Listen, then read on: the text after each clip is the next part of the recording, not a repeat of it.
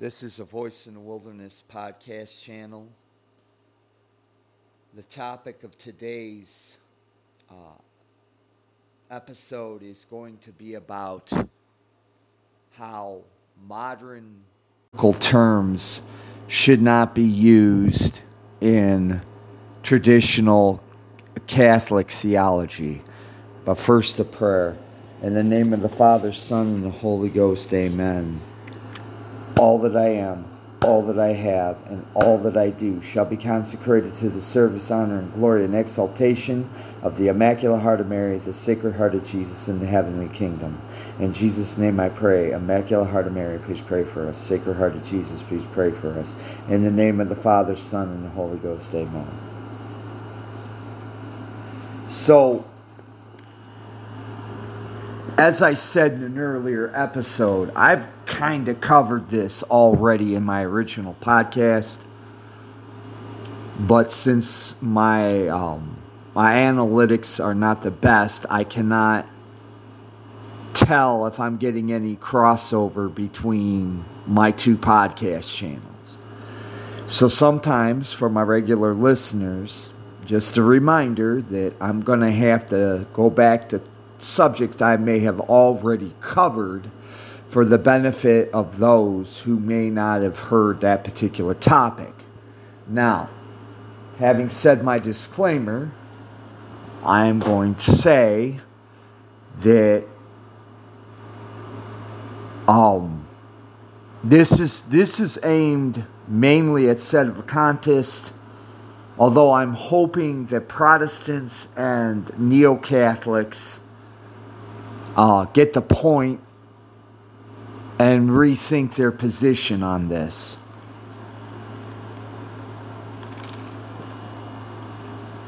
So, let's get started.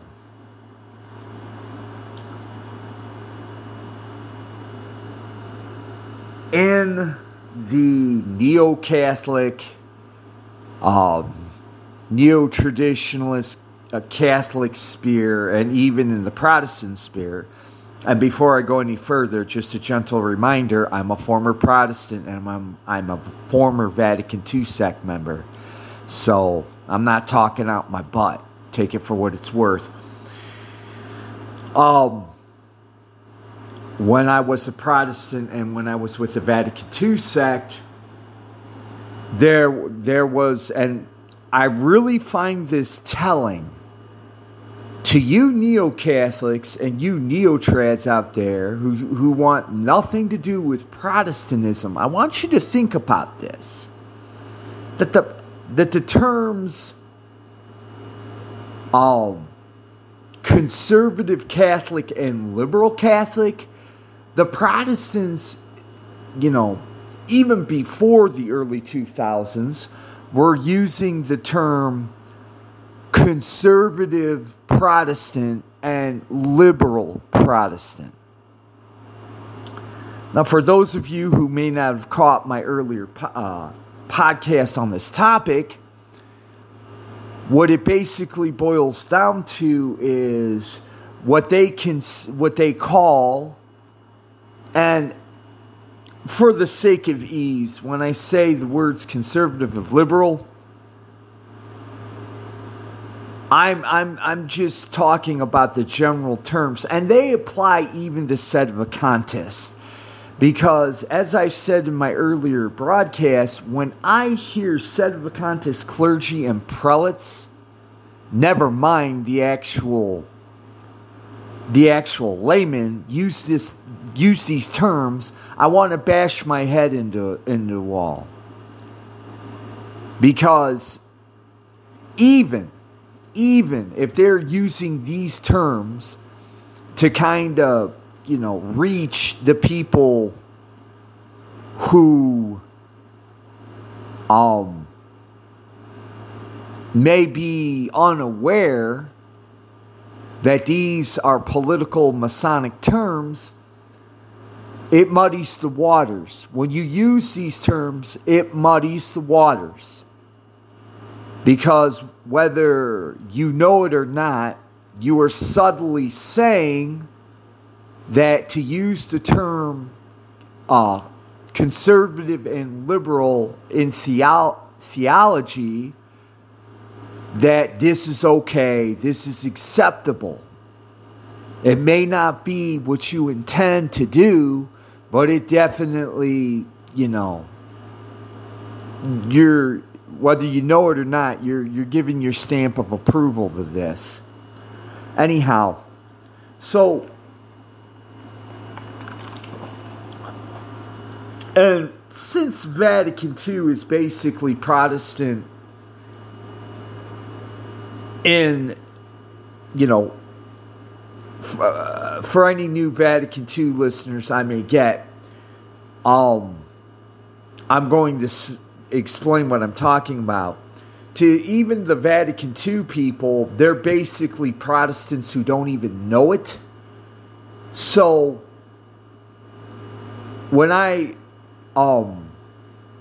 talk about this phenomena of conservative and liberal, as I said earlier, it applies, to everyone. But generally, when you hear the term conservative, what it means is that, well, you're in the case of the Neo-Catholics, it means you're traditionally minded. And in the case of the Protestants, it just means that you're you have the fundamental theology of Protestantism. In other words, the fundamental truths of the Protestant faith. Now, and you're political. You're politically conservative, if you want to use that term. And in the case of liberal, it means that in the case of Protestants, that you're outside of the fundamentalist belief system of the Protestant theology, and obviously you're liberal politically. Now, there are a lot of reasons why I object to these terms.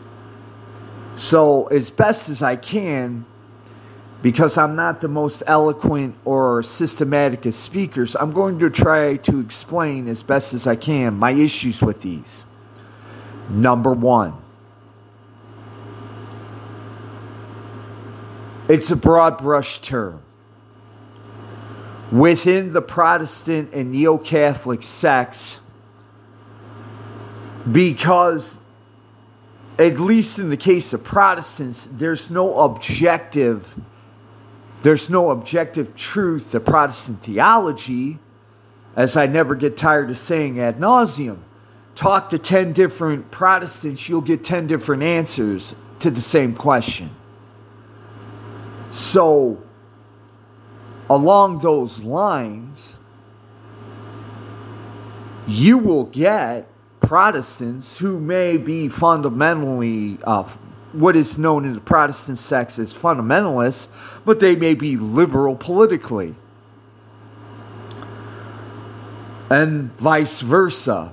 You might get a liberal Protestant who may be liberal in Protestant theology, but very conservative in their political beliefs. Now, if this sounds like a counterintuitive statement, it really isn't. Once again, when you go from the objective to the subjective, you're subject to the whims of subjectivism. And to use the terms political and conservative, it's very much a broad brush. Because like I said, with Protestantism and Vatican II sect,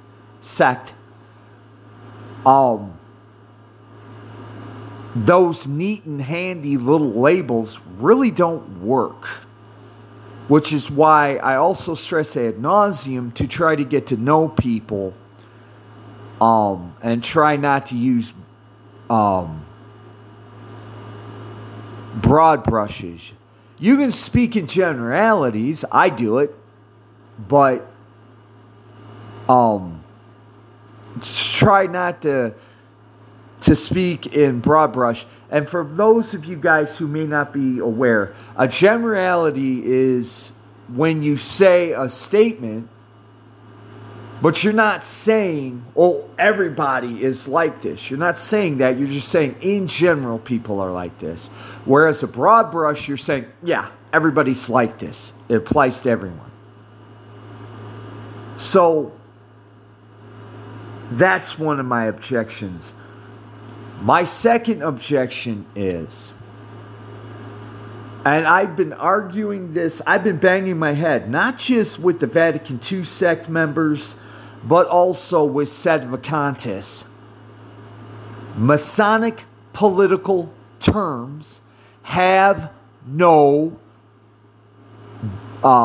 reason to be used when you're talking in matter of Catholic theology.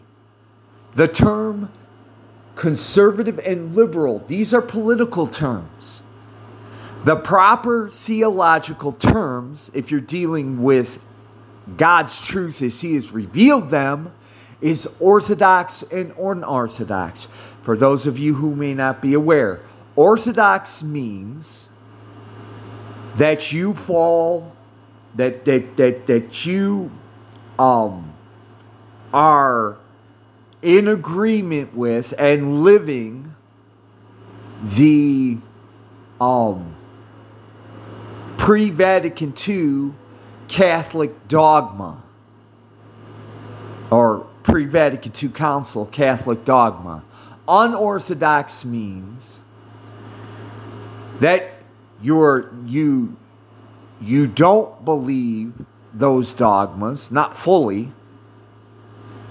For my autistic friends out there, not fully. That you're basically picking and choosing, and that you're definitely not living it in your day-to-day existence. And in case I need to remind people of this fact, I'm speaking in generalities. I promise you, I'm not using a broad brush. I'm not saying everybody's just this way. I'm saying this is just, a lot of people are this way. But I very much have an issue with the terms conservatism and liberalism. Because as I said earlier, it muddies the waters. And you sedevacantists out there, not all of you, you need to understand that when you are using theological terms from the pre-Vatican II Council, Catholicism, those terms are precise. Those terms are very precise. And for the most part, they're very simple. And so, I challenge anyone who listens to this episode, who considers themselves Catholic, to read anything written prior to the Vatican II Council and see if they can come up with any instances where any Catholic theologian uses the term liberal and conservative to describe orthodox or unorthodox.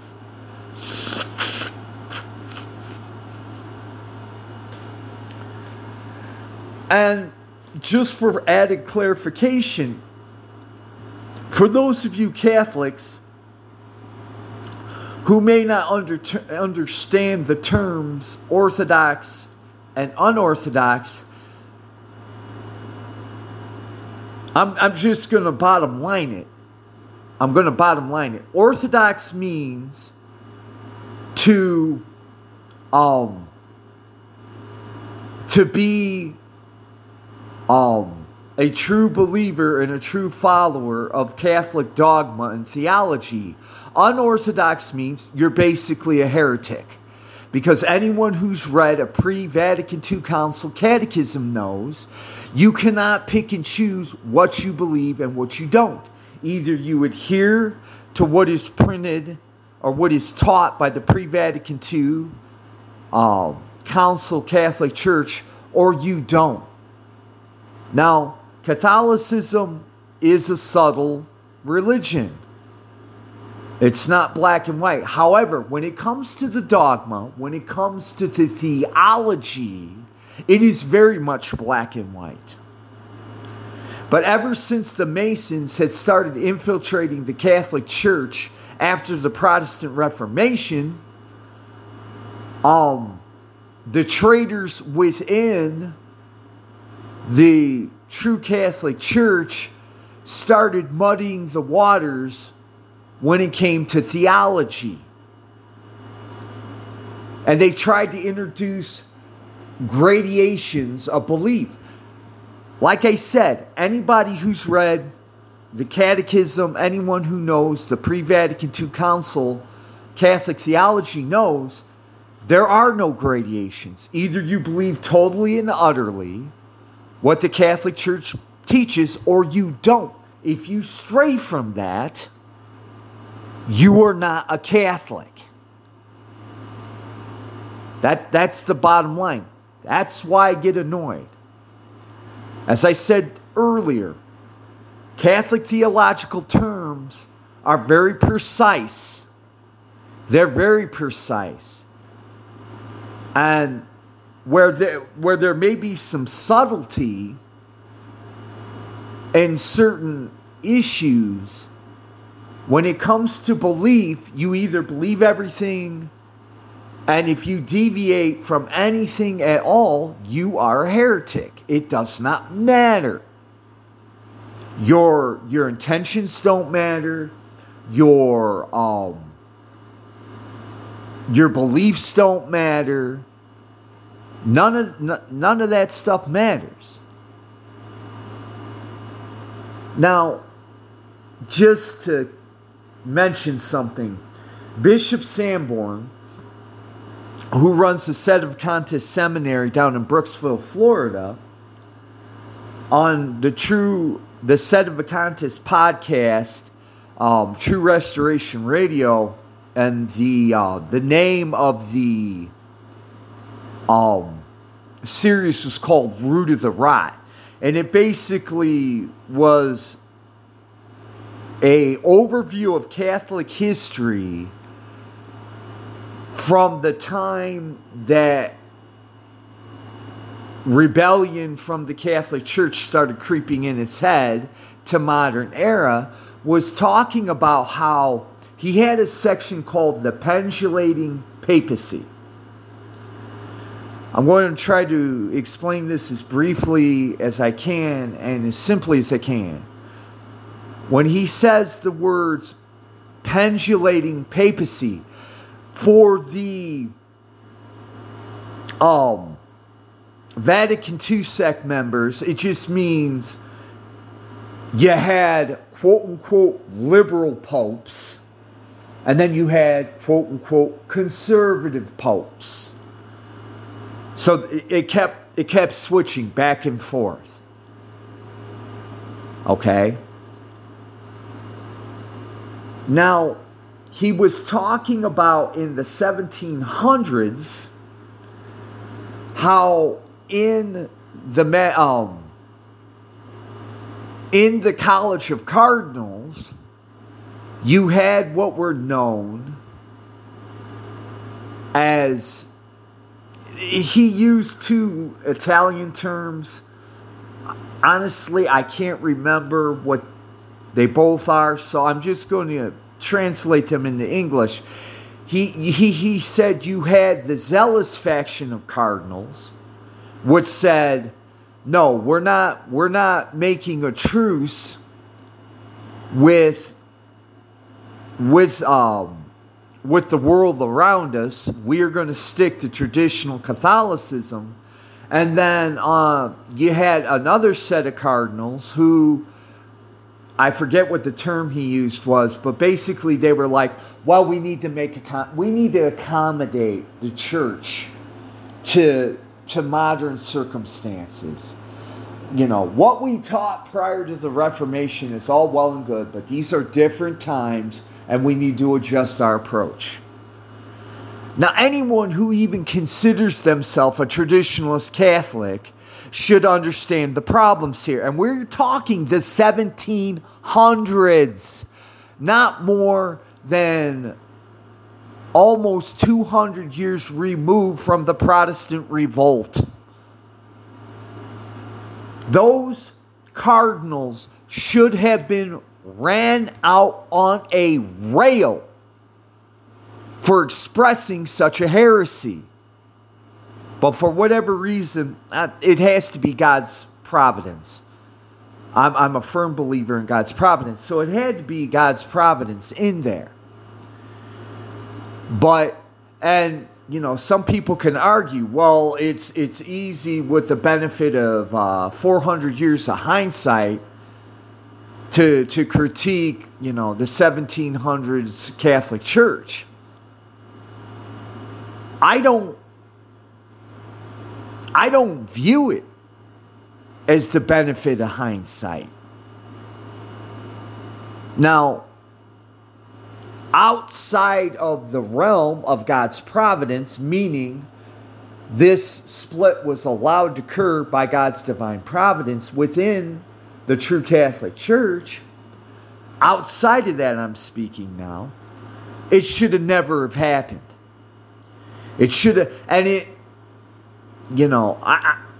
honestly speaking, those prelates back in the 1700s that allowed that split to occur are going to have to answer to God for that. Because on a fundamental basis, I just explained to you, you either accept the Catholic dogma and doctrine or you don't.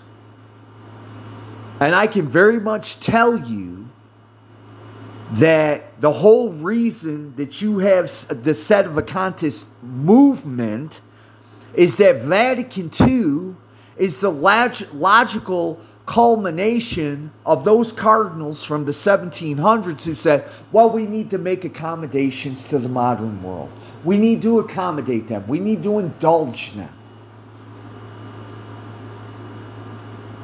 Otherwise, if this was an acceptable theological position, we wouldn't have sedevacantism.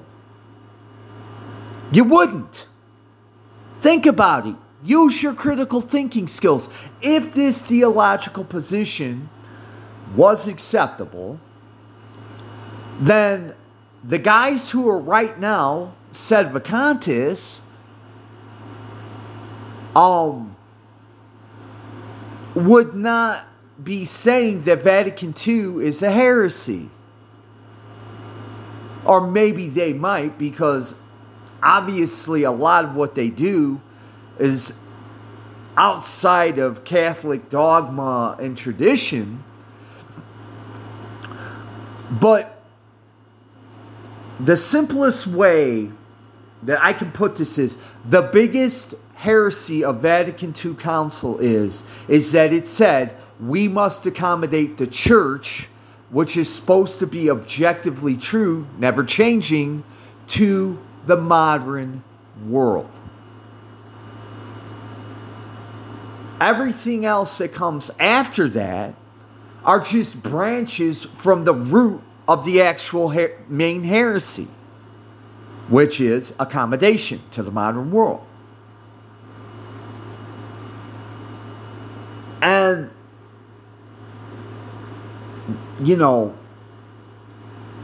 like I said, it's not just the neo-Catholics and the neo-traditionalists and a certain segment of sedevacantists who fall in this error. As I said before, Protestants have been talking about conservative and liberal since at least probably the 50s. But this episode is not necessarily aimed at them. Because Protestantism being a heresy in and of itself, it does not surprise me that they would use political terms to describe a theological position. And since, thank you, Lord Jesus and Mother Mary, and since if you're not Orthodox, you're in error, Protestant theology, there is no Orthodox Protestant. It's a heresy. Bottom line.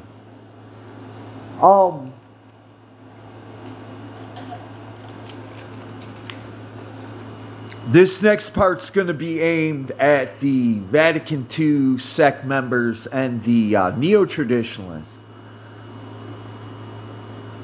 If you agree with me that orthodoxy means that you're actually Catholic, and orthodoxy means that you are actually a heretic,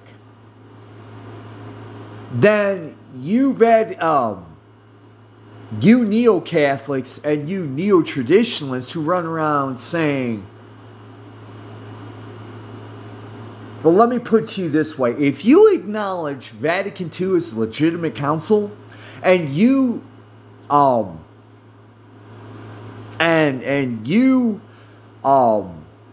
consider everything that came out of Vatican II as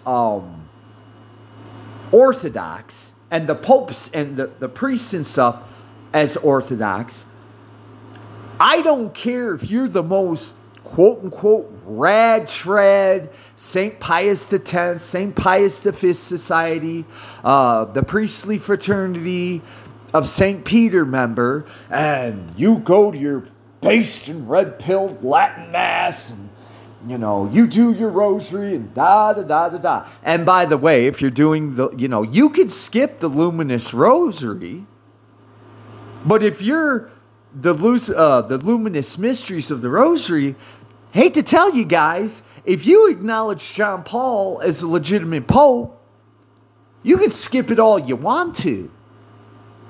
I mean, yes, the luminous mystery is in air, but if you consider Mr. Watia an actual pope, then you're basically disobeying a pope. You're a pope. Now, but the bottom line is if you accept Vatican II as a legitimate council, if you accept the things that came out of the Vatican II council and the popes that came out of it as legitimate, as orthodox, I'm just going to be flat. You are a heretic. You are a heretic. Therefore, you are not traditionalist. You are not conservative. You are a heretic. That's it. There's no argument. There's no argument to be had. There's literally no argument to be had. And I've already covered ad nauseum, the principal errors of Vatican II, of heresies, I should say. They're not errors. Errors is a mistaken belief. Heresies is breaking with pre-Vatican II Catholic theology and dogma. But yeah, so, I don't care. If you're not, the bottom line comes to this.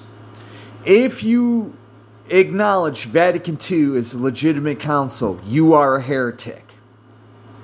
And once again, I'll go back to what I said earlier. It does not matter what your intentions are. It does not even matter, according to Catholic dogma and theology, if you're doing this out of ignorance. Because part of Catholic dogma and theology is you are supposed to know what you believe. Well, I'm sorry. You're supposed to know not only what you should know and believe, but also what is being given to you, whether it's heretical or not. And the reason why in my last episode yesterday I said that the Vatican II sect members should know better is because the blasphemies, sacrileges that occur in that sect on a daily basis,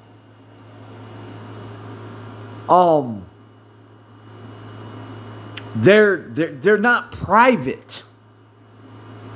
They're not private.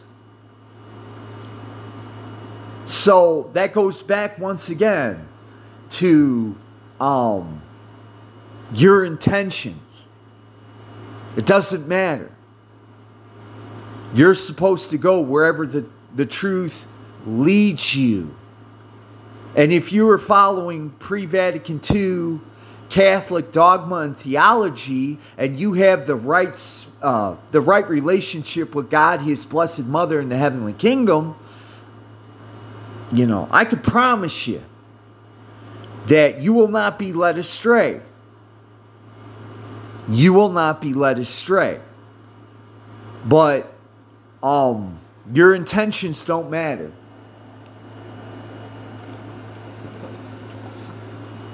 Your state of mind does not matter.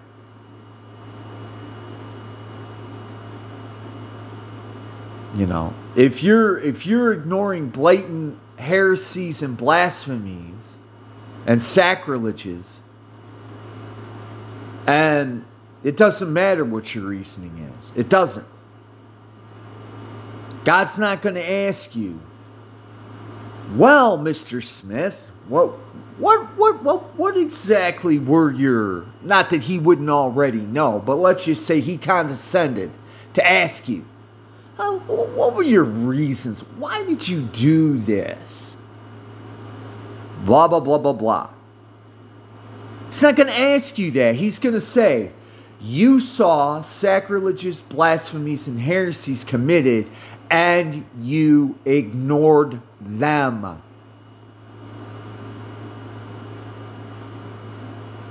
Anyway, just to make sure I make my point of the original topic, that political terms have absolutely no business being used in pre-Vatican II theology. And before I get to that, I want to say one more thing to my autistic sedevacantist set. Not all of them, a certain segment. When I was on Twitter, I actually had a sedevacantist berate me because on my thread, he accused me of using modernist verbiage. Now, never mind the fact that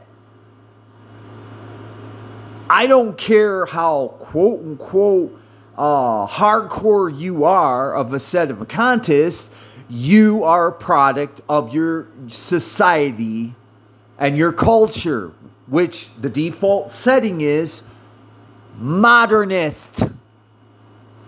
I don't care if you have a shrine to Pope Pius X. You are a modernist. Now, because individual people are subjective, the gradations of modernism depend on the person in question. But even St. Pope Pius X, and you can get mad at me all you want to, you autists, in his own way, was a product of his culture and society. Now, having given his background and what he taught, I would say that, he was a minimal modernist. But the mere fact that within the Vatican at that time, you had cardinals who wanted to make accommodations to the world, and they were known as modernists, and the traditionalists. This thing in and of itself is modernism. Just read, before the Protestant revolt, the church was literally united. You didn't have, you might have had political factions, a faction, and when I say political, I'm just talking about bureaucratic infighting. So you might have had a faction that supported Cardinal A, and a faction that supported Cardinal B, or a faction that supported, let's just say, Pope Alexander VI against the other faction that didn't support him, but they were united in purpose. In other words, they would use their bureaucratic infighting to try to advance their own agendas, but their agendas were the same, which was the expansion and the strengthening the one, Jesus Christ revealed church on earth, his revealed truth. Now, I realize that sounded kind of garbled and disjointed. I hope and pray that those of you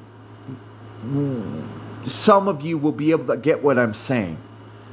But what I'm saying is, the very same set of Acontists who criticized me for using modern verbiage. Verbiage is just a 10-cent word for way of speaking or vocabulary.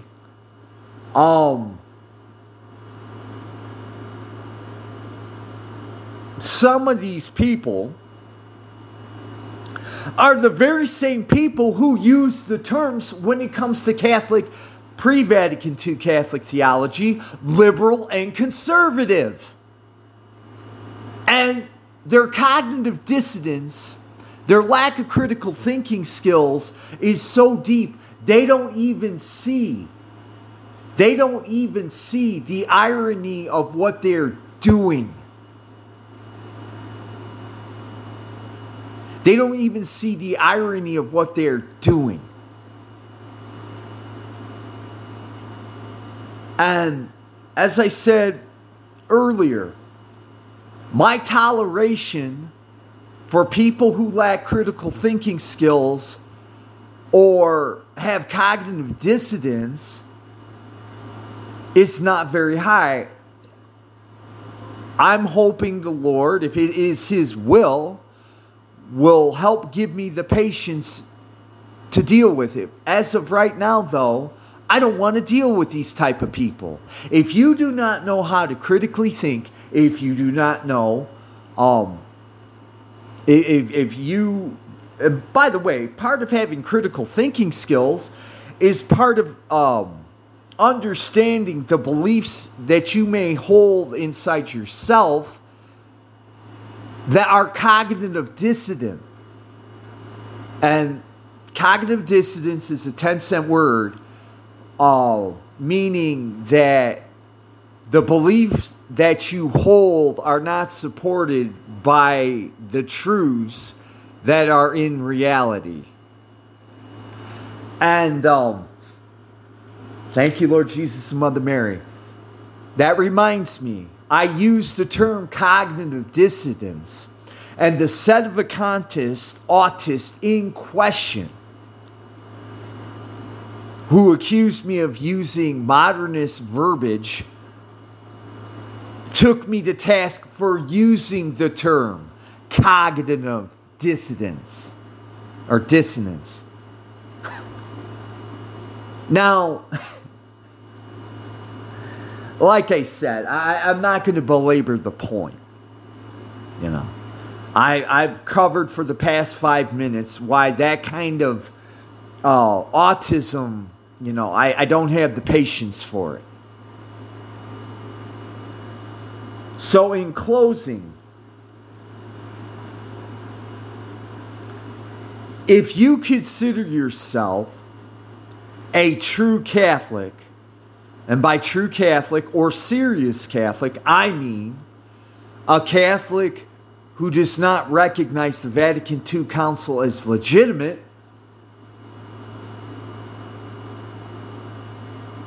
I would give you this advice, and you take it for what it's worth. Instead of getting butt mad at people like me who use the term cognitive dissonance, which I don't care what you think, it perfectly encapsulates the way modern people think. It perfectly encapsulates. Instead of getting butthurt about that, my advice would be try not to use political terms when it comes to pre-Vatican II Catholic theology and dogma, which is precise. And just to close out, political terms are nebulous. They're subjective. And they're meant purposely to be like that. This is not an accident. This is not a coincidence. Political terms such as liberal, conservative, moderate, libertarian, progressive, blah, blah, blah, blah, blah, are subjective. They are not precise. It can be no other way because you are talking about something that has nothing to do with God. So I'm going to close out. I want to really thank and bless you guys for giving me 40 minutes of your time. I really appreciate it. Take this for what it's worth. I do care about you. And I pray for everyone. And I'd like to see as many people get to heaven as possible. So, thank you for listening. Thank you for your time and patience. Have a good day. God bless you. Bye-bye.